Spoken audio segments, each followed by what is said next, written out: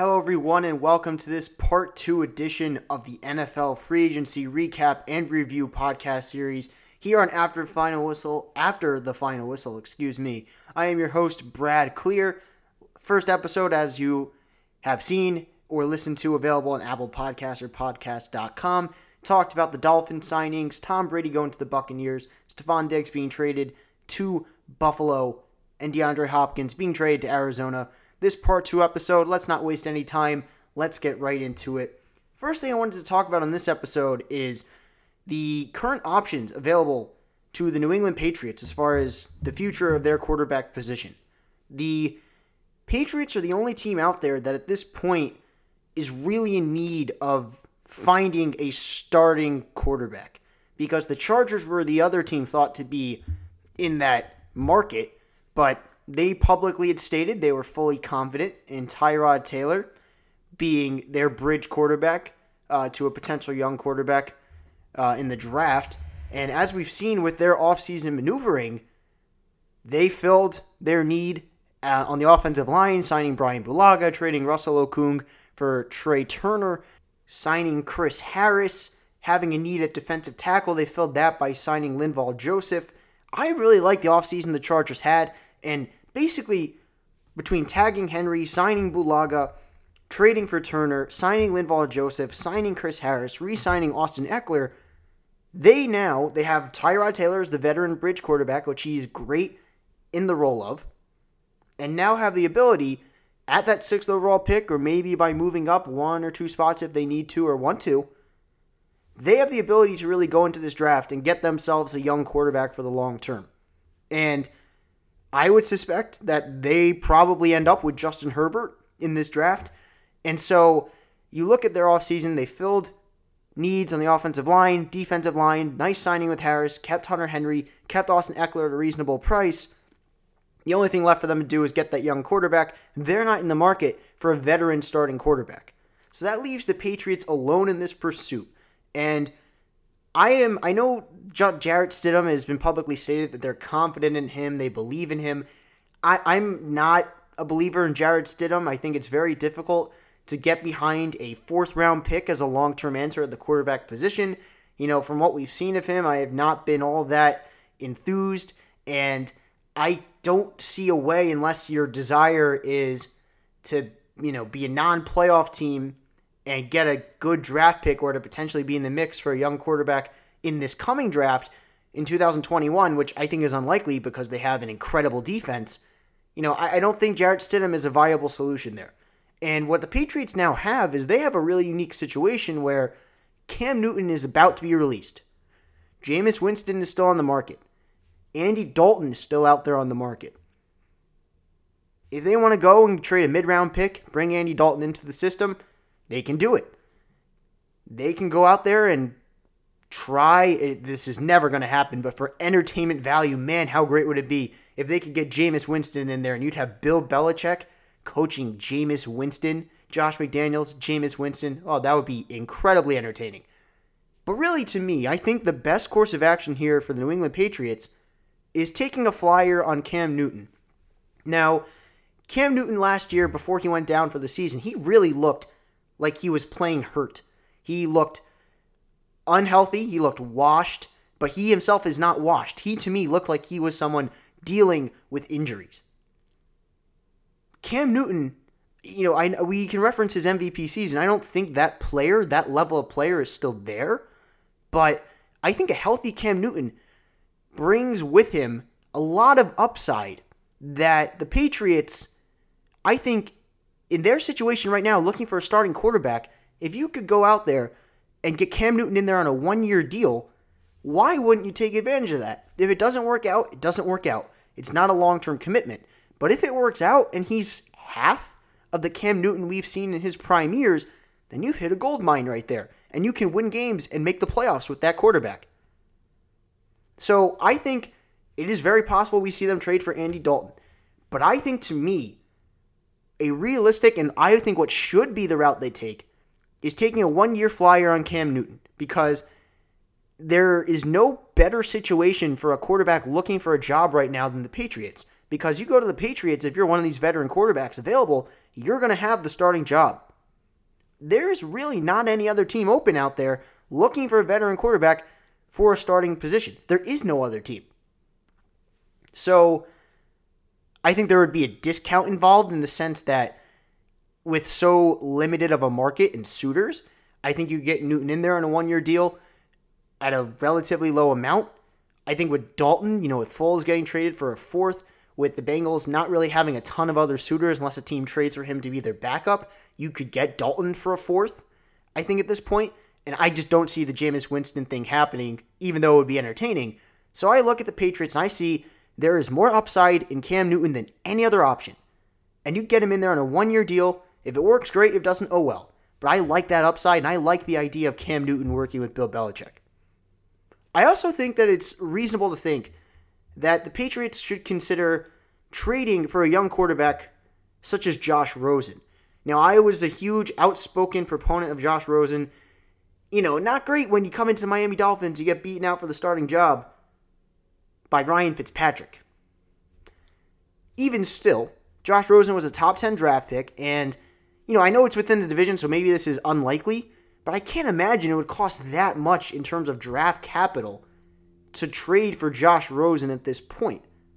I'm not saying it's realistic, but something along those lines where you trade for a young quarterback in a situation where they're probably not going to be the answer, and you get them for a low draft capital return, say a 4th-round pick or lower, and you take a flyer.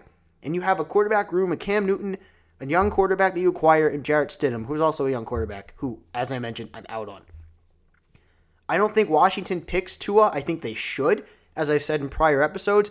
In that circumstance, I think the Patriots would be smart to pursue a trade for Dwayne Haskins. Should that option become available if they pick Tua? Again, I don't think it will happen, but if it does, I think that would be a smart route to look at. And if they wanted to, they could sign Cam Newton and trade for Andy Dalton. If it's only going to cost you cap space and a 4th-round pick, take a shot on both. Why not? Now, the Patriots' cap situation right now, it's pretty tight. Per over the cap, as I'm sitting here right now recording this, they have less than $1 million in cap space. I thought that them tagging Joe Thuney was a surprise. I thought he would be a tag and trade candidate. I'm not sure that is the case. So they'd have to find a way in some form to make this work. But I think that Cam Newton should be the route pursued by the New England Patriots at that quarterback position. Now, moving away from the Patriots, let's look at the Indianapolis Colts. Chris Ballard and the Indianapolis Colts really making the splashiest move that he has made during his tenure, going away from their typical route of conserving cap space and trading down in the draft and maximizing the value of their draft capital.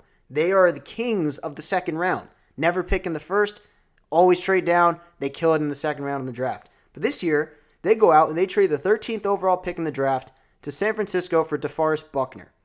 And as a result, will sign DeForest Buckner to a 4-year extension worth $84 million, with $39 million of that guaranteed. 39.378 to be exact.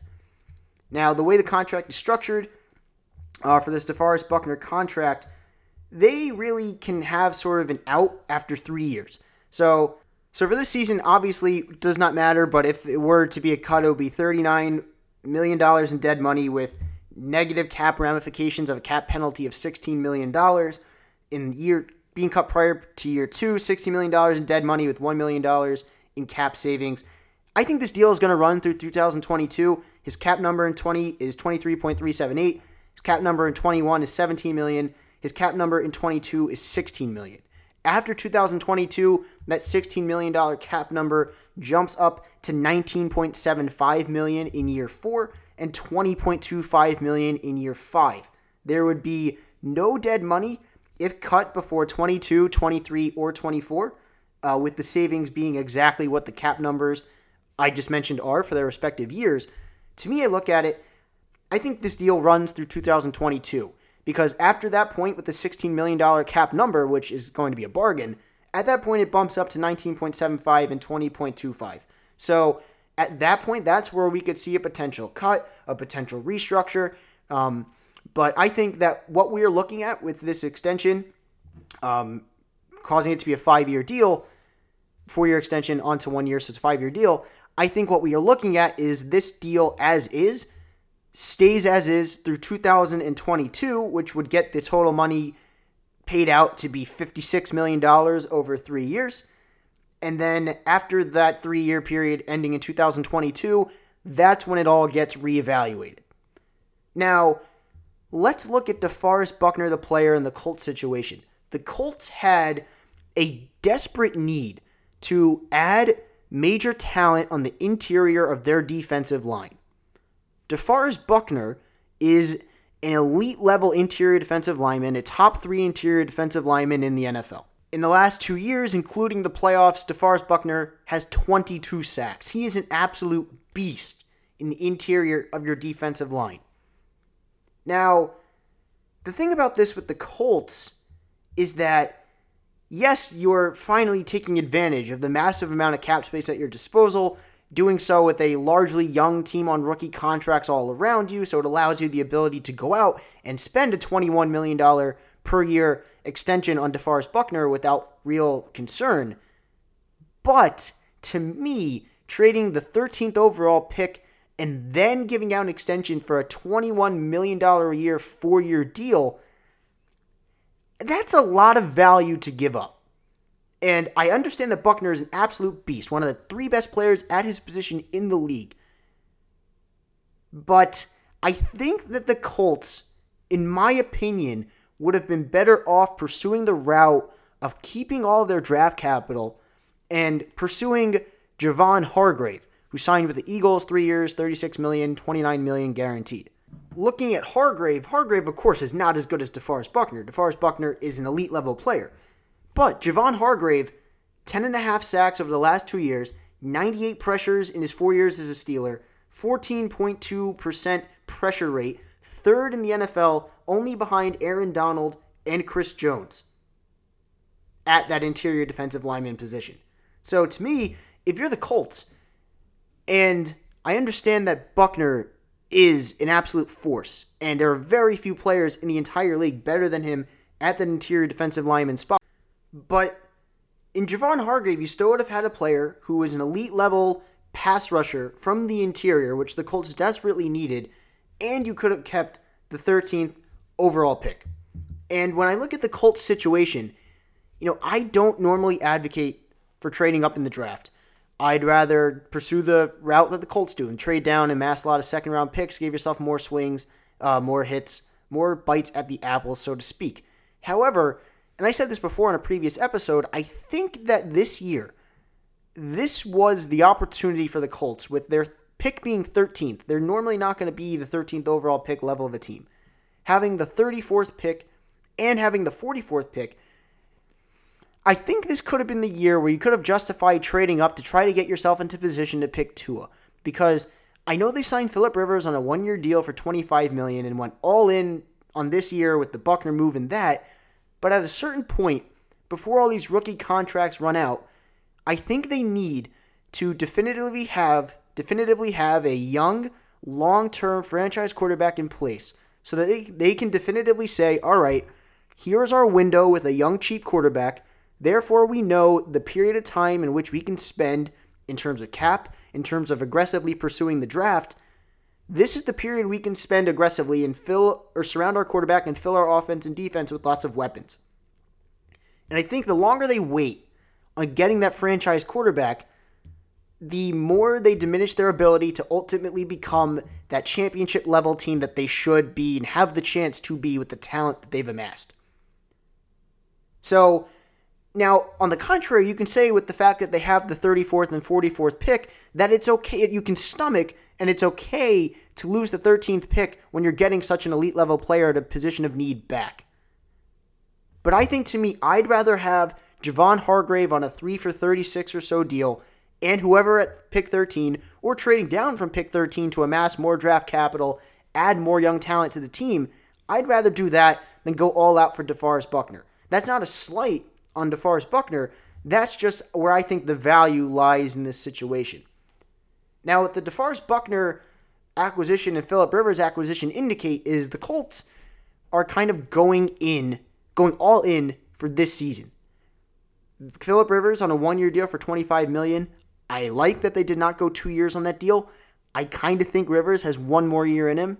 He looked kind of washed last year. I understand he had a very bad offensive line in front of him. I know a lot of those interceptions came towards the end of games, but he still looked like an aging quarterback last year, turned the ball over a pretty good amount. And you have to surround him with a lot of good weapons. And they have T.Y. Hilton and Paris Campbell they picked in the second round last year. I don't know how much of a difference maker, unless surrounded by elite level weapons, Phillip Rivers can be. Now, of course, he's going to a team now in the Colts who have a very good offensive line. They have a great offensive line. Their defense, now with DeForest Buckner, is absolutely stacked. So this is a team stacked on defense with a very good offensive line. I just don't know how good Rivers is. But with those circumstances of a good defense to aid him, not have them playing from behind, having a good offensive line so he's not running around, being pressured all game, this will allow us to really see if Phillip Rivers can still be a difference-making quarterback. I'm not convinced that he is. I think the Colts, though, I like that they're going all in right now. I think we saw that the Texans made themselves worse. The Titans had a great year last year, but can Ryan Tannehill replicate the season he had last year? I don't know. It's going to be pretty difficult to do so. So the Colts see an opportunity. I just think that they could have done a little bit better in a value sense by spending less on Hargrave and keeping that 13th pick. And who knows, at that 13th pick, maybe Derek Brown or Javon Kinlaw is there, and you could take one of them on the interior defensive line. You can't bank on that to fill your need, but maybe they were there. But to me, with such a high pick, with how great they are at finding value in the second round of the draft, I think that would have been a very good spot for them to trade down and amass more draft capital, not just for this year's draft, but in next year's draft as well. Now, looking at this from the San Francisco 49ers standpoint, the Niners basically had to choose between Arik Armstead and DeForest Buckner. Now, in a vacuum, you take Buckner every time, right? He's a better player, that stronger presence on the interior. But if you can get Arik Armstead on a cheaper deal and get the 13th overall pick on the draft for a team that is only going to get more expensive moving forward, a team that is devoid of draft capital in the second, third, fourth round area in this draft, you give yourself a premium pick where at that spot you can add a major difference maker on a cheap contract, or you can trade down and amass needed draft capital in this draft or add more for next year. You need cheap players that are high impact players for this team moving forward. This is a team that's going to get more expensive moving forward. You have to have these difference making players from the draft. And this is a unique opportunity where this Super Bowl level team, Jimmy Garoppolo makes that throw to Emmanuel Sanders, they win the Super Bowl. This is a Super Bowl level team, and they're going to be able to add a 13th overall pick level prospect, whether that's a wide receiver like a CeeDee Lamb or a Jerry Jeudy or a Henry Ruggs, to add another playmaker alongside a Deebo Samuel, now that Emmanuel Sanders is gone and is a member of the New Orleans Saints. They could fill that interior defensive line spot now that was previously filled by DeForest Buckner. They could fill that now with Derek Brown or Javon Kinlaw, should they be there at 13. They can reap the benefits of trading down from pick 13 and add some picks in the second round, in the third round, maybe adds a first for next year. Who knows? The point is this. The Niners now have the 13th pick and they have the 31st pick. After that, they don't have a lot of draft capital in this draft. So the 13th pick gives them an incredible opportunity to pull a move similar to the Seahawks did last year, where they keep trading down, amass a ton of picks, and get a lot of quantity of young players in, or to get a true difference maker on a rookie deal at that 13th pick. And for a team that's going to keep getting more expensive, that's of a lot of value.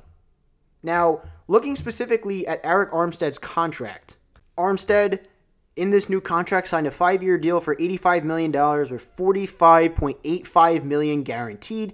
Looking at the yearly payouts, dead cap figures, and cap savings, they can start to get cap savings after the 21 season, prior to the 22 season.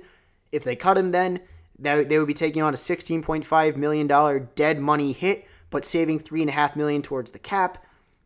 Prior to 2023, we see a large increase. they would save $10.24 million towards the cap, take on $11.5 million in dead money.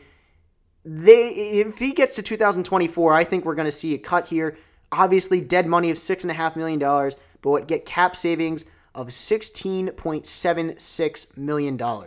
So, looking at this deal for Armstead, I think we're looking here at what ends up being a 3 or a 4-year deal. Obviously, the 5 years now added on as part of an extension. The 2025, the cap number would only be $1.5 million. Dead money would only be $1.5 million with no cap savings or cap penalty. I think what we're looking at is this. From 2020 moving forward, I think this deal gets through 2022 at least. 2023, there's a good amount of cap savings. 2024, the cap savings versus dead money is a large difference. So by 2024, I think we'll see sort of a cut or a restructure or some sort of alteration to the contract moving forward, because obviously he's not playing on that figure in 2025. So I think we're looking here at least a 4-year deal. It could be 3, but I think we're looking at least 4. Armstead had a very good season last year, and he played at a very high level that he did not play at in prior years as a member of the 49ers.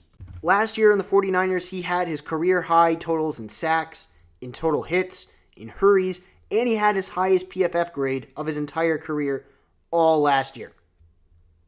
He has not played at that sustained elite level that someone like DeForest Buckner was able to do.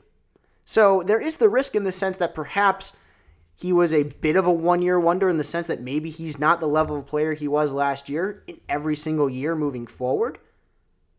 But again, there's an out after 3 years, there's an out after 4 years in this contract, and if you look at it, you could have gone for DeForest Buckner at a 4 for 84 extension, and then gotten whatever comp pick you would have gotten, a third-round pick, comp pick, for Arik Armstead signing elsewhere. Or you could get Arik Armstead at a 5 for 85 figure, $17 million a year figure, and get the 13th pick in the draft. And when you have to choose between Armstead and Buckner, because you can't pay everybody, as I mentioned, I think they went with the more valuable route.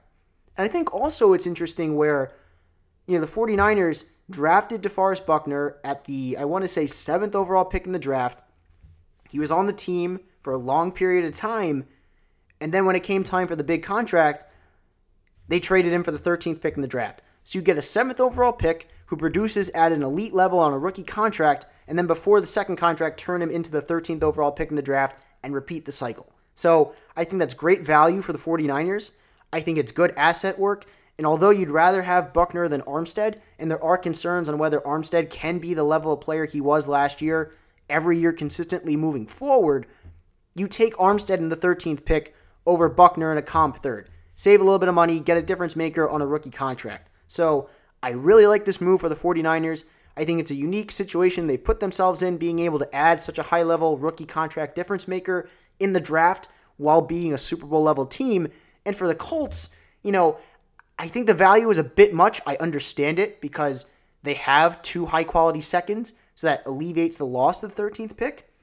But I think they could have gone for someone like Javon Hargrave, saved money, kept the 13th pick, added more young talent. We'll see what happens. But I think the Colts, I wouldn't say it's a bad move for the Colts because you're getting an incredible player. I just think there would have been more value in pursuing the alternate route that I proposed. And again, back to Phillip Rivers, I think this is the last year we see of a productive Phillip Rivers. So we'll see how much the the Los Angeles Chargers offensive line was a factor in him as an overall player, as far as how productive he can be this year behind a good line and on a team with a loaded defense. So again, to summarize, the Colts are going all in on the now.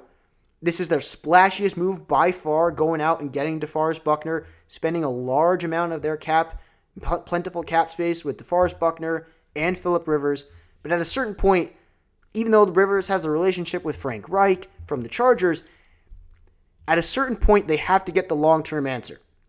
And it's got to happen sooner rather than later.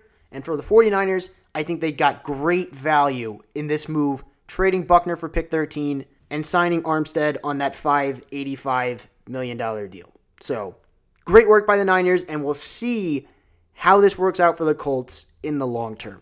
Now, speaking of Javon Hargrave, let's go to the Philadelphia Eagles. Philadelphia Eagles coming to this offseason with two major needs, corner and wide receiver. They miss out on Byron Jones. They signed Javon Hargrave, a high-level, as we mentioned, interior defensive lineman, 3 years, $36 million, $29 million of that guaranteed. I mentioned all the statistics just now, but when you think of this interior of the defensive line that the Eagles now possess, you have Fletcher Cox, you have Javon Hargrave, and if he's healthy, you have Malik Jackson as well. So the Eagles now have a very, very strong presence as far as the interior of their defensive line is concerned. Looking specifically at Hargrave's contract figures, again, this is all per over the cap. The Eagles, so we have a small cap number in 2020 of only 3.45, 2021 of 15.2, 2022 of 15.45, 2023 of 4.9, signing bonus of $11.75 million, $26 million fully guaranteed, on that one. And we look at Hargrave here. Really, if they need to cut Hargrave, this comes before 2022. At that point, dead money of $7.35 million would incur cap savings of $8.1 million. 2023, where it's only a 4.9 cap number, 4.9 would be the cap number, no cap savings one way or the other. They would have a cap penalty of $22 million before this year and $7.35 million before 2021 if they were to cut him. So we're looking here at DeForest Buckner being an Eagle at minimum through 2021, I think through 2022 as well. So looking at Hargrave, I mentioned the fact, all of those stats I just mentioned, he's an elite level or very high level interior presence on the defensive line as far as the pass rush is concerned. You pair that with Fletcher Cox, who's one of the best in the league. We talk about these top three defensive linemen in the league. I mentioned DeForest Buckner. Obviously, Aaron Donald. Fletcher Cox is in that range. Fletcher Cox is up there. And Malik Jackson, if he's healthy, is a productive, high-level defensive tackle as well. So even though it wasn't a spot of need, I like this move a lot for the Eagles getting Hargrave. This Hargrave signing, to me, the dollar figures, the situation, all of that, I think this might be one of my favorite signings of the entire free agency period thus far. And then, of course, even though they missed out on Byron Jones, the Eagles come out there and they get Darius Slay in a trade with the Lions, giving up a third and a fifth, getting in Darius Slay and signing him to beat out Byron Jones' recently set cornerback record contract on a per-year basis. They signed Darius Slay to a 3-year deal, $50 million, $30 million of which guaranteed, giving him a very close to $17 million per year salary, overall cap number. Darius Slay is a very good corner. Byron Jones is better than him. I think Darius Slay is an elite corner as well. I would call him elite. Byron Jones is better. But again, this Eagles team was desperate for some sort of cornerback help, an elite level corner, a number one corner, a shutdown corner to put into this defense. And to get that corner for a third and a fifth when the Eagles are loaded with extra draft picks, played the comp pick game at a great level like they do every single year, that's great value for the Eagles. They're getting an elite level difference maker at a position of incredible need. Looking at the Eagles draft now after this trade, they have their own first, their own second. They still have a third because of the comp third, as I mentioned. They have a fourth. They have a comp fourth. They have another comp fourth. They have the Patriots fifth, and they have the Falcons sixth. So they were dealing from an area of surplus as far as the third round was concerned and the fifth round was concerned. And so I think this is an absolutely exceptional trade for the Eagles. I know Darius Slay didn't have an elite level season on par with his prior years last year. However, I think we're looking at an elite level corner here, and I think the value that they got as far as the assets they had to give up, I thought made this trade an incredible value, as I mentioned. As a whole for the Eagles, corner. They got an elite level corner to fill that greatest need.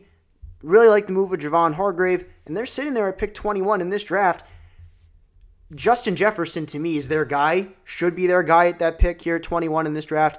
In this loaded wide receiver draft, they should be able to fill that need in the draft. So the Eagles going out there, filling the number one need, have the draft to fill the number two need, and get an effective disrupting presence on the interior of the defensive line to pair with Fletcher Cox on a reasonable contract. I'm a fan of this offseason for the Eagles. I think they did a great job with the moves that they have made thus far. Moving away from the Eagles, let's go to the Carolina Panthers. The Carolina Panthers signing Teddy Bridgewater. Now, we knew that the Panthers were basically, this was a situation where if the Panthers were confident or other teams were confident in Cam Newton's ability to pass a physical, or if the Panthers were able to get, a fourth round pick in a trade for Cam Newton, he'd have been traded by this point. That clearly did not happen. Clearly, it was also seen that the Panthers were ready to turn a corner and start a new chapter at that quarterback position. Now, it was weird. The Panthers seemed to kind of be positioning themselves for a full teardown, kind of like the Dolphins last year. They were shopping Trey Turner. All right, that's a player you can go out and get some draft picks for. Instead, they trade him for an often injured, expiring left tackle in Russell Okung, who isn't as good of a player. Turner on the interior of the defensive line, Okung a tackle. But he's on a one-year deal, and he's not as good, and he's often injured at this point in his career. So that was an odd trade. They let James Bradbury walk, and you would think that this team is positioning itself to, you could throw Kyle Allen out there or Will Grier out there for another year, and you could put yourself in position to be in the Trevor Lawrence sweepstakes in the draft. And it was said that at the Combine, it was discussed that basically any Panther was available for trade. Yet now, they have signed Bridgewater, who I like a lot. I like Teddy Bridgewater a lot. I think he's a very safe quarterback. He's obviously limited in upside. He's not going to be throwing the ball down the field. Teddy check down. I think he's a very safe game manager. I think he's a solid, if not spectacular, starting quarterback. Nothing special, but solid. You can get by on a solid Teddy Bridgewater as your contract. Went 5-0 at the Saints last year.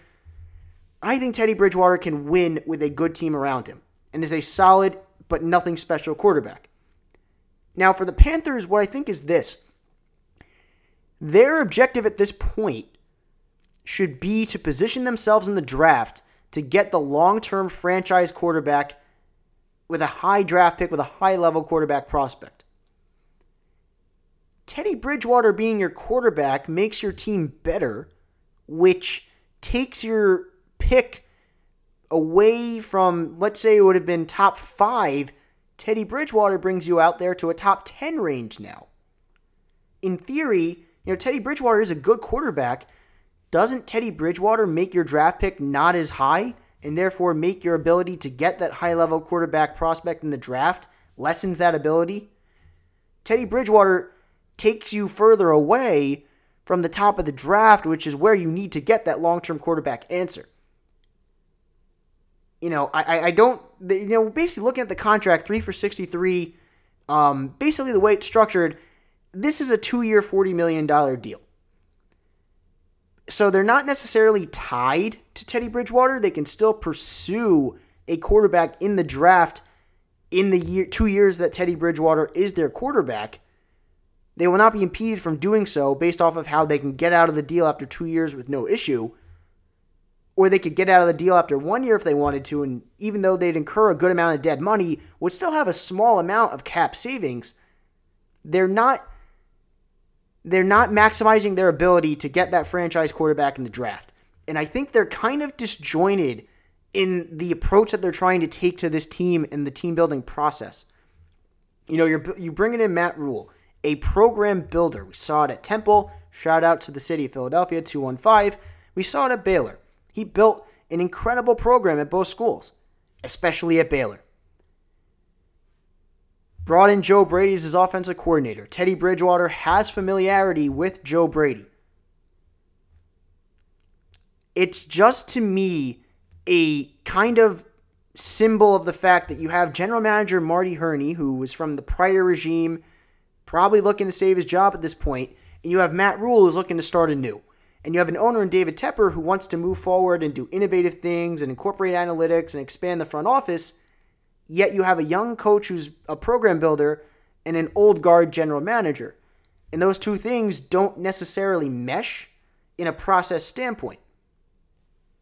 So basically, to summarize, my thinking is, what exactly are the Panthers going for here? They clearly are still interested in getting that long-term franchise quarterback in the draft, based off of the fact that they can get out of Bridgewater's deal after 2 years with no issue or after 1 year with a small amount of savings. But they're getting themselves a solid quarterback who's going to make them a respectable level team. Looking specifically at the Bridgewater contract, 3 years, $63 million, $33 million guaranteed. The way we look at it is this. If they cut him prior to year 2 of the contract, they would get a $20 million dead money total on their books, but would save $3 million towards the cap. I mentioned this deal is basically 2 for $40. Prior to year 3, they would only incur $5 million in dead money and would save $21 million towards the cap. This is a 2-year deal. So I think the Panthers really need to kind of figure out what it is that their objective is, because I thought they were in prime position to be in this race for Trevor Lawrence. Now they have a solid veteran quarterback at the helm who is a respectable, solid quarterback, a good game manager. I think what's going to happen is they went 6-10 last year. With Kyle Allen as their quarterback, they ended up here with the 7th pick in the draft. I think we're probably looking at a team in the 7 to 11 range, 8 to 11, 8 to 12 range of this draft. Yeah, 8 to 12 range of this draft. I don't think this is a team now, with Teddy Bridgewater at the helm, that is positioning itself to draft Trevor Lawrence in the draft this coming year. The Trey Turner trade, trading him for Russell Okung when you could have gotten good draft value back for him, that trade made no sense to me and showed the fact that they're not going all in on process of going through the draft, amassing draft picks, gaining flexibility, and building out the team solely through the draft. So I'm just confused on what their overall process is here. I'm not discounting or being negative towards Teddy Bridgewater at all. I think Teddy Bridgewater is awesome. It's a great story to root for, and I think he's a solid quarterback. I just think that this was not the right team to sign him to this deal. And it's also interesting looking at the situation now. I had earmarked Tampa Bay for Teddy Bridgewater before free agency. Obviously, they got Tom Brady. Just based on the lay of the land, I don't think a 3-year, $63 million deal was out there for Teddy Bridgewater in any other form besides this deal here with Carolina. So, again, they're not tied to Teddy Bridgewater, have a small out before year 2. This is basically a 2-year, $40 million deal. They have a huge out before year 3. They can keep pursuing the quarterback in the draft. They have a solid quarterback that knows Joe Brady's system, but they're not maximizing their ability to get the best quarterback that they can in the draft, which really, to me, should be their whole organizational focus. Let's move past Teddy Bridgewater, and let's just look at some specific teams here and their moves in the offseason. Let's start with the New York Giants. And I just want to discuss their 3 biggest moves here. Tagging Leonard Williams, signing James Bradberry, and signing Blake Martinez. So let's start with Blake Martinez. I do not like this move. They signed Blake Martinez on a 3-year deal for $30 million. I think with Blake Martinez, the problem is he's not good in coverage. He's great against the run. He's going to amass a ton of tackles. But if you're looking out there and Corey Littleton is getting a 3-year deal at $11.75 million a year, and you're paying Blake Martinez a 3-year deal at $10 million a year, why would you not pay $2 million a year more to get Littleton, who's a better player and is very, very good in pass coverage? I know that Dave Gettleman loves defending the run, loves his hog mollies on the offensive and defensive lines. You can't have these off-ball linebackers that you're devoting a lot of resources to who can't be effective in coverage. And that's what they did here with Blake Martinez. James Bradberry, I think, was a great move. 3-year deal for Bradberry at $45 million. Talking about the 3-year figure, Bradberry's only 26 years old, so he'll be able to get out there in his prime still and potentially get another big deal at that 29 years old age. But looking at Bradberry's deal, 3 years, $43.5 million, $31 million guaranteed. By year 3, they would have no dead money and would save $13.5 million by cutting him. I think he's making it through all 3 years of this deal. I look at James Bradberry. He's a big body corner who you can put against the other team's best receiver, and he's going to shadow them and be able to lock them down. He did well in that NFC South division, matched up with Mike Evans, matched up with Michael Thomas. He is very effective, matched up against Julio Jones. He's very effective against elite level wide receivers. Not the fastest. DeAndre Baker, the same thing. DeAndre Baker, again, as I've said before, they picked the wrong cornerback at that spot. Byron Murphy, Rocky Sin, Greedy Williams, all were there. DeAndre Baker, the same thing, not necessarily the fastest corner. So maybe that's a concern. But again, we talked earlier in part 1 about the Dolphins. Corner is the most important position on the defensive side of the ball. And the Giants just got themselves a true number 1 corner who's a big body player who can shadow the other team's best receiver. Only a 3-year deal for $43 million with $31 million guaranteed. I love this move for the Giants. This is a slam dunk move. Gettleman going out there and getting a player that he drafted in Carolina. And then tagging Leonard Williams. This was a terrible move. This was a saving face after that awful trade, giving up a 3rd and a 5th to get Leonard Williams on an expiring contract during the season. Now, I guess we can positively frame this in saying at least they didn't sign him to a long-term contract. Leonard Williams had 0.5 sacks last year. 0.5. And he was tagged at a high number. Take away that tag for Leonard Williams based on the fact that Jadeveon Clowney's market is not developing to the area or level he wanted it to. That $16 million a year or so figure could have been given to Jadeveon Clowney on a 2 or 3 year deal. That would have been a better move for this team.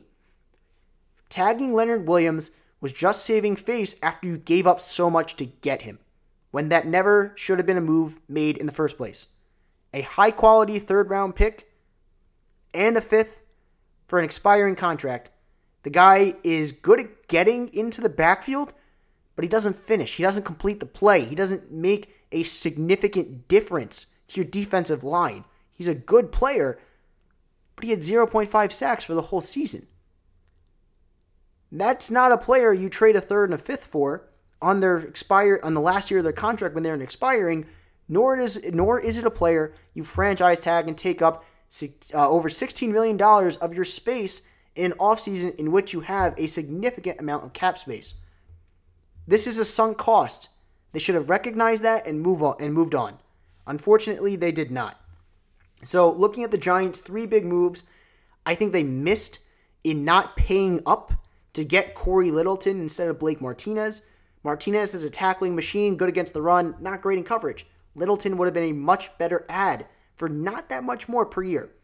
James Bradberry, a beast, a shutdown corner, a big body corner. Put him against the other team's best wide receiver, he'll have no issue. And then Leonard Williams, again, we just mentioned it. They should have just let him walk. It's a sunk cost. So overall, Giants 1 for 3 on their big moves in this critical offseason for Dave Gettleman, which if things don't go well this coming season again, I think that might be the end of the line for Dave Gettleman as GM of this team. But we shall see. Moving away from the Giants, let's go to a team who I actually really liked the offseason that they had or have had so far, and that's the Las Vegas Raiders. John Gruden and Mike Mayock. I know as I'm recording this podcast, they just signed Nelson Aguilar. We're not going to acknowledge that move. Let's just leave that move as it is. Looking at the Las Vegas Raiders, their biggest needs coming into this offseason, wide receiver and corner. They're sitting there in the draft with 2 premium picks, pick 12 and pick 20. They missed out on Byron Jones, who it was said they were in the running towards the end with Miami and all these other teams for him. But looking at the moves they made, Corey Littleton, I just mentioned, 3-year deal worth up to $36 million. So we're looking at either an $11.75 million a year figure or a $12 million a year figure. Looking and taking into account the fact that Blake Martinez got $10 million a year, I think this is a slam dunk move. We look at Corey Littleton, he's exactly what you'd want in an off-ball linebacker right now. Effective against the run, effective when rushing the passer and applying pressure, and great in coverage. For PFF last year with a minimum of 50%, playing 50% of defensive snaps for their team, Corey Littleton was the 7th rated linebacker in the league as far as PFF grade is concerned. Looking specifically at the Raiders, the Raiders had the 29th ranked pass defense as far as pass coverage grade is concerned per PFF in the league last year. Raiders linebackers last year had a 38.4 coverage grade and allowed the league's second highest passer rating of 122 of any linebacker group in the league. So we put that together. This is a team that not only needed to address that inside linebacker spot, but as I mentioned, you need to have off-ball linebackers who can be effective in coverage. It is imperative. In 2018 and 2019, Corey Littleton's pass coverage grades were respectively 83.1 and 82.3 as far as PFF is concerned. So we look at Littleton, he fills every single box that you want an inside linebacker to fill. And then not only that, they didn't just sign Corey Littleton to fill that need at linebacker, inside linebacker. I'm going to butcher the last name here, but Nick Kwiatkowski, former inside linebacker for the Chicago Bears, they signed him to a 3-year deal for $21 million. He is a beast as far as run defense is concerned. Per PFF, 74.7 run defense grade, 82.3 pass rush grade, 29 quarterback pressures, and 4 sacks. Going back to Littleton again real quick, Littleton had the 9th highest WAR amongst linebackers in the league in 2019. So in Kwiatkowski and Littleton, you're fortifying pass coverage, you're fortifying your run defense, you're getting linebackers that contribute in the ways that you need your interior off-ball linebackers to produce in. This was a team who other teams were able to pick on in the middle of the field in coverage as far as their linebackers were concerned. They have now addressed that with the best possible remedy they could in Corey Littleton and further bolstered that position with Nick Kwiatkowski. Moving past the linebacker spot, Eli Apple signed him at that cornerback position again. Quarterback, a big position of need. I like this signing for the Raiders. Moving past him, look at the quarterback spot. Marcus Mariota. As far as Mariota is concerned, I think people want to sort of take the idea of Marcus Mariota as a reclamation project. They really want to see if the idea that everyone has of Marcus Mariota can become the reality. Mike Mayock absolutely loved him in the pre-draft process when he came out in the draft, went second to the Titans. Jameis Winston went first. I think the reality is he's a backup quarterback who has some upside. And if you're the Raiders, you're not committing to getting a long-term franchise quarterback answer. Obviously, Derek Carr is not that, but you're not committing to getting a long-term quarterback answer. So what you're doing is, even though you have Derek Carr in place, you're not crazy about him. You're getting a backup behind him who has more upside than a traditional backup is concerned, and is someone who can be a pretty competitive backup behind Derek Carr. I'm not that crazy about Derek Carr at this point, and I think there is upside there with Mariota. We'll see if that can be unlocked, but I think at this point the idea of Mariota is better than the reality. I think he's a backup, has upside to him. You can put him in there in certain packages if you want, but I still think that Derek Carr is the starting quarterback for this Raiders team. I don't think Mariota threatens that. However, it's going to come to a point at some point in time, the Raiders are going to need to get that long-term franchise quarterback answer. I think they'll be an improved team this year. All of these additions, Eli Apple, Jeff Heath, Eric Kush they just signed, Nelson Aguilar they just signed, not going to get into that, Corey Littleton, Nick Kwiatkowski, Mariota, Carl Nassib, Jason Witten.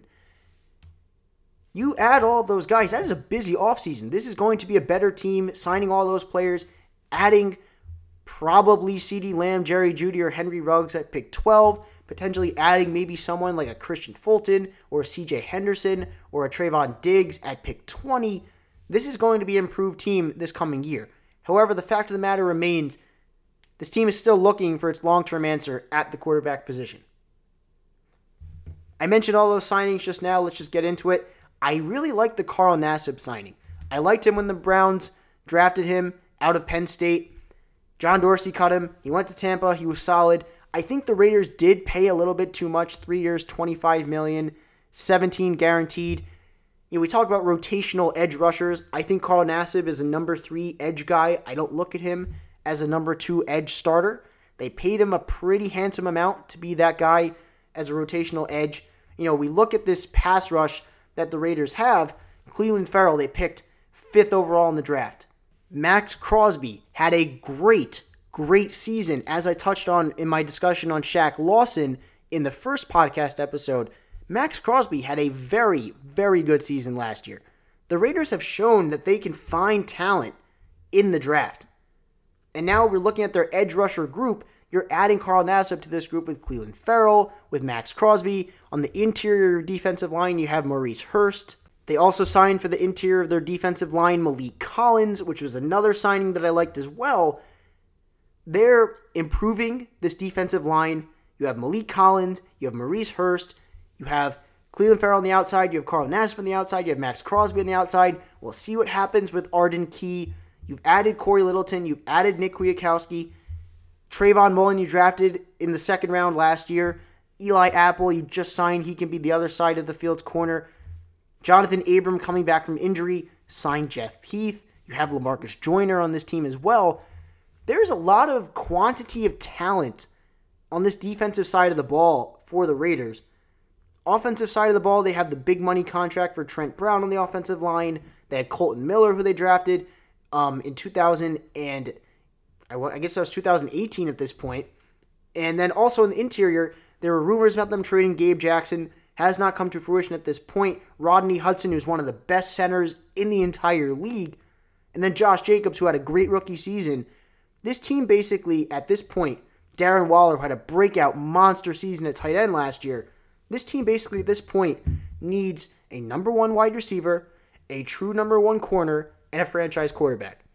They have depth across the board on both sides of the ball.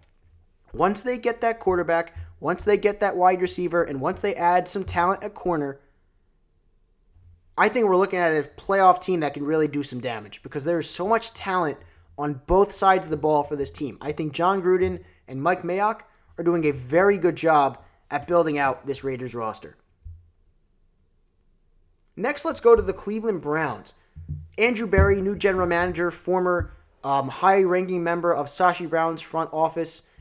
Coming back, he went over to the Eagles in a football operations high-level role, was not allowed to interview for any other role besides general manager, interviewed for general manager with the Browns. He is now the GM of the Browns. All along, to me, was the best GM candidate to pair with Paul DePodesta's candidate of choice in Kevin Stefanski. You now have organizational alignment from Paul DePodesta to Andrew Berry to Kevin Stefanski. Analytical, forward-thinking mindset between all three of them. When we've had Sashi Brown dealing with Hugh Jackson, John Dorsey in the analytics side of the front office being at odds, bringing in Freddie Kitchens when Paul DePodesta wanted Kevin Stefanski as the coach last year, now you have organizational alignment. And this is a loaded team. I still have faith in this Cleveland Browns team. And they went out there this offseason, Jack Conklin.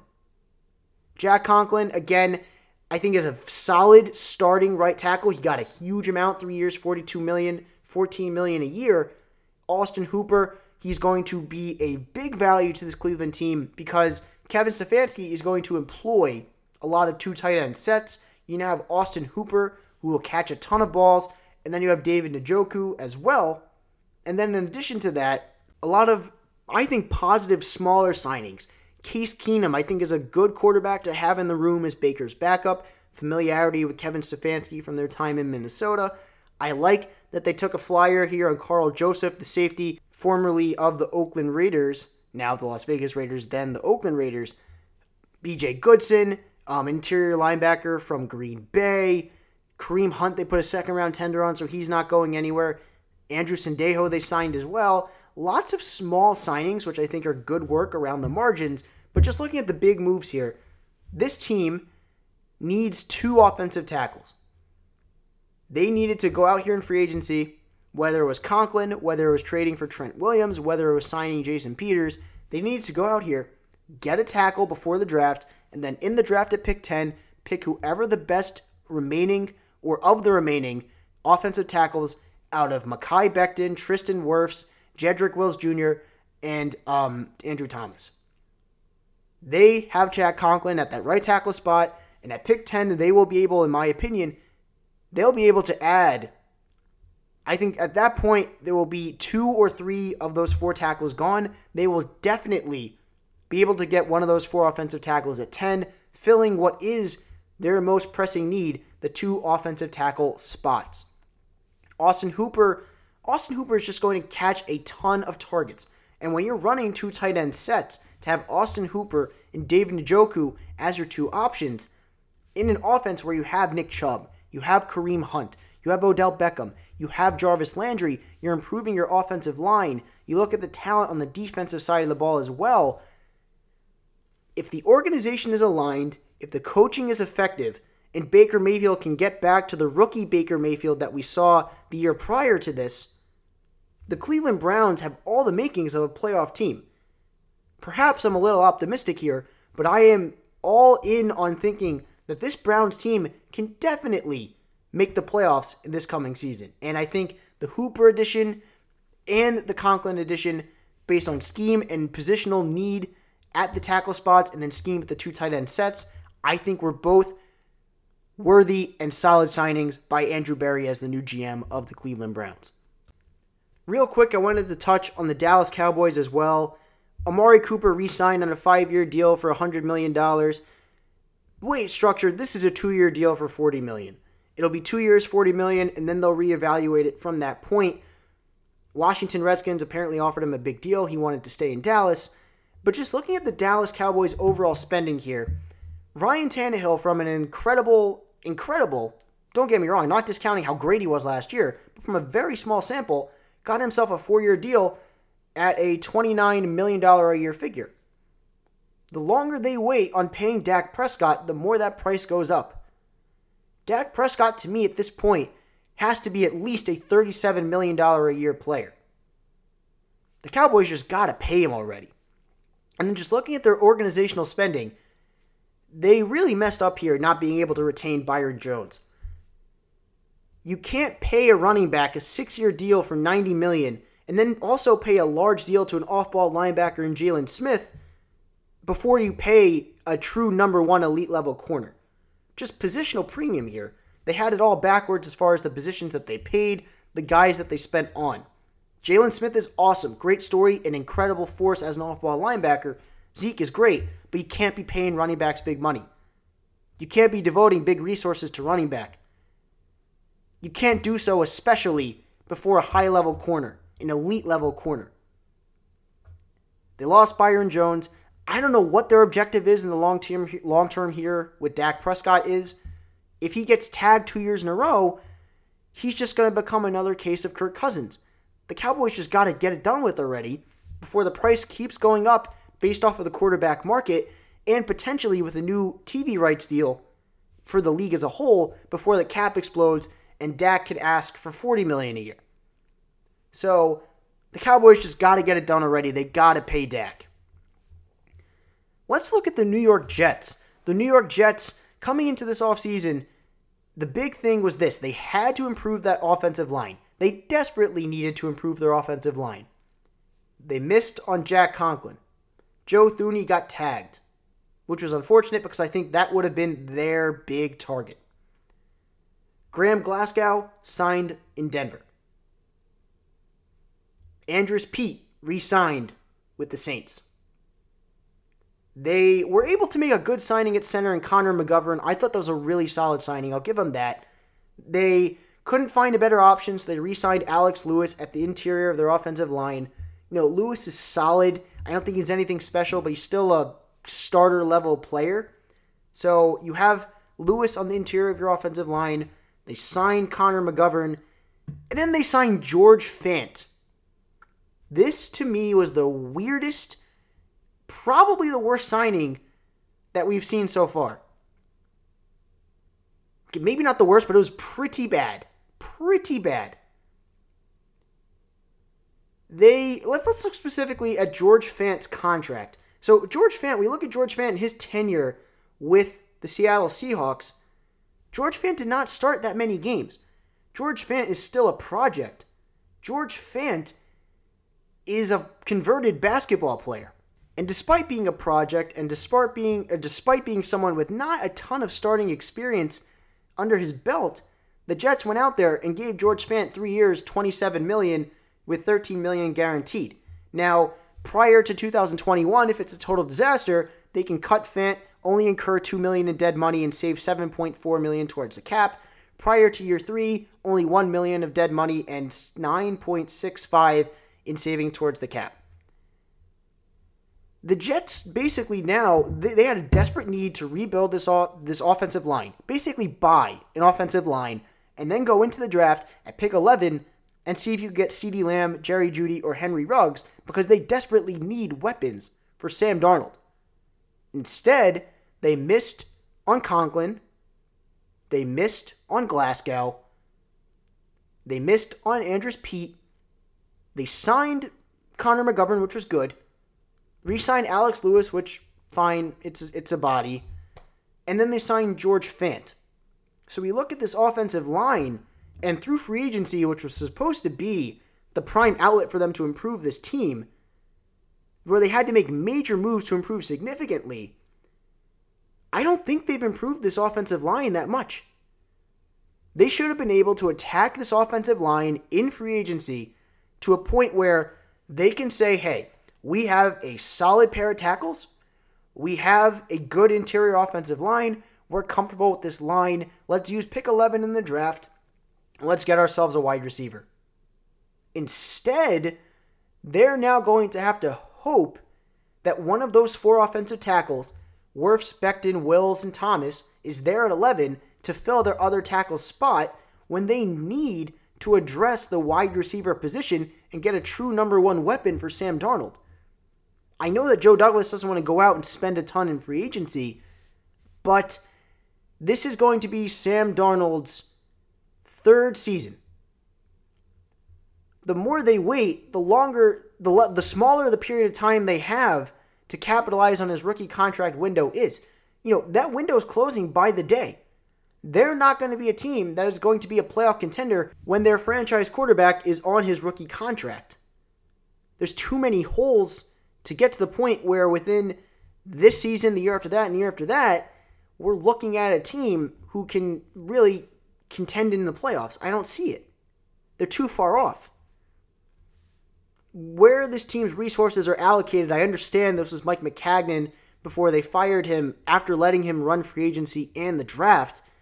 CJ Mosley, an off-ball linebacker, getting an absurd amount of money for the position. Le'Veon Bell, a huge amount of money. You can't be paying running backs that big money. Not necessarily seeing eye to eye with Jamal Adams, their best player last year. And now here in free agency, not improving their offensive line to the point where they needed to. We're looking at this offensive line now. You have George Fant, you have Alex Lewis, you have Connor McGovern, you have Brian Winters. Who's your other tackle? You have to address that now in the draft because you've missed out on really significantly improving your offensive line in free agency as you should have been able to do. This Jets team, to me, they're just too far off to really picture contention during their rookie quarterbacks or their franchise quarterback's rookie contract window. And I really don't know what the long-term realized potential is for this team. Very simple formula here. You go out, you basically had to buy your offensive line this offseason, and then you go into the draft and you get yourself CeeDee Lamb, Jerry Jeudy, or Henry Ruggs to get a true number 1 for Sam Darnold. Now, neither of those things will have been able to have been done in conjunction with each other. Moving away from the Jets, a team who I looked at and I was really impressed by their sneaky good offseason here, the Denver Broncos. The Denver Broncos picking at 15 in the draft, hopefully can get one of Lamb, Jeudy, or Ruggs at that spot. But looking at the moves that the Broncos have made, they made the trade to bring in A.J. Bouye at corner. They somehow were able to get Jarrell Casey for only a 7th, which was a steal. Casey is still a very, very good player. Graham Glasgow, they got him in there on a 4-year deal for $44 million with $25 million guaranteed. They tagged Justin Simmons. I don't necessarily see the need for them to have signed Melvin Gordon for 2 years for $16 million with $13.5 million guaranteed, seeing as they have Philip Lindsay, they have Royce Freeman until he's inevitably gone as a result of them signing Melvin Gordon. I just don't think they needed to spend on the running back position as they did, having Lindsey in place, having Royce Freeman in place as well. But we still can't deny that Melvin Gordon is a productive, good running back. So, looking at all these moves, even though you prefer to not spend at the running back position, Bouye, Casey, Glasgow, Gordon, Justin Simmons is retained, and then you can go into the draft and you can really let the board come to you. If you really want one of those 3 wide receivers, you can try and trade up, but you can really let the board come to you at that spot. So, I'm not sure how good they would be this year, but I think this was a solid all-around, so far in free agency, this is a solid free agency period for John Elway and the Denver Broncos. The Green Bay Packers, wanted to touch on them real quick. They're playing the comp pick game here. Somehow Jimmy Graham got a 2-year deal for $16 million. I don't get it. He's washed. The idea of him is better than the reality at this point. Blake Martinez went to the Giants on a 3-year deal for $30 million. Brian Bulaga went to the Chargers on a 3-year deal for $30 million. They replaced Bulaga with Rick Wagner, formerly of the Detroit Lions. They replaced their loss of Blake Martinez with Christian Kirksey, formerly of the Cleveland Browns. $8 million a year was a pretty hefty amount for Christian Kirksey, but it was only on a 2-year deal. They had to fill that need, and they had to do so with a player who would not affect their ability to garner comp picks. So I'm okay with that 2 years for $16 million for Christian Kirksey. Wagner is not as good as Bulaga, but I think, again, factor in the fact that it does not affect their comp pick ability to obtain comp picks, and he's a starting level tackle. I'm okay with it. I still don't think that the Packers have or will have through the draft and through this free agency with these moves with the comp picks. They're not necessarily, to me, elevating their ability to contend deep into the NFC. I think they'll basically beat the same level they were this year. But again, it's so smart to take advantage of this comp pick formula and to be able to obtain those extra 3rd round picks or 4th round picks or whatever round they convey as. And I like that this Packers front office is doing so, focusing so strongly on comp picks in this offseason. And then the last team here I wanted to discuss was the Jacksonville Jaguars. Shout out to AEW. The Jacksonville Jaguars somehow got a 4th for Nick Foles. I thought they were going to have to attach a 4th to Nick Foles to get off of Nick Foles. They tagged Yannick Ngakoue. I think it's really only a matter of time until he is traded for some high-level draft capital from someone else. He has clearly shown an unwillingness to commit there long-term. This team and their high-level, elite-level defense basically gone. The AFC Championship game defense basically gone now. They traded Calais Campbell for a 5th-round draft pick. But the thing that I wanted to talk about with the Jags, they traded Calais Campbell for a 5th-round pick, as I just mentioned. They traded A.J. Bouye to Denver. They were able to get a 4th for Nick Foles. They're going to get a big return for Yannick Ngakoue as far as, a high-level draft capital return as far as tag and trade is concerned, inevitably when he does not want to commit there long-term. The only big move they made, Joe Sherbert, 5 years, $53.75 million, $22.5 million of that guaranteed. I'm not crazy about going huge on off-ball linebacker, but I like Sherbert more than I like Blake Martinez. Blake Martinez got $10 million a year. We can do the math here on Joe Sherbert. Joe Sherbert got $10.75 million a year.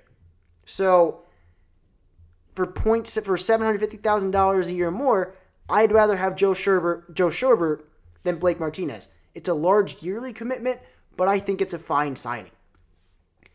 Looking at this Jaguars team, though, I don't necessarily think they've earned the ability to be trusted with the ability to maximize this situation.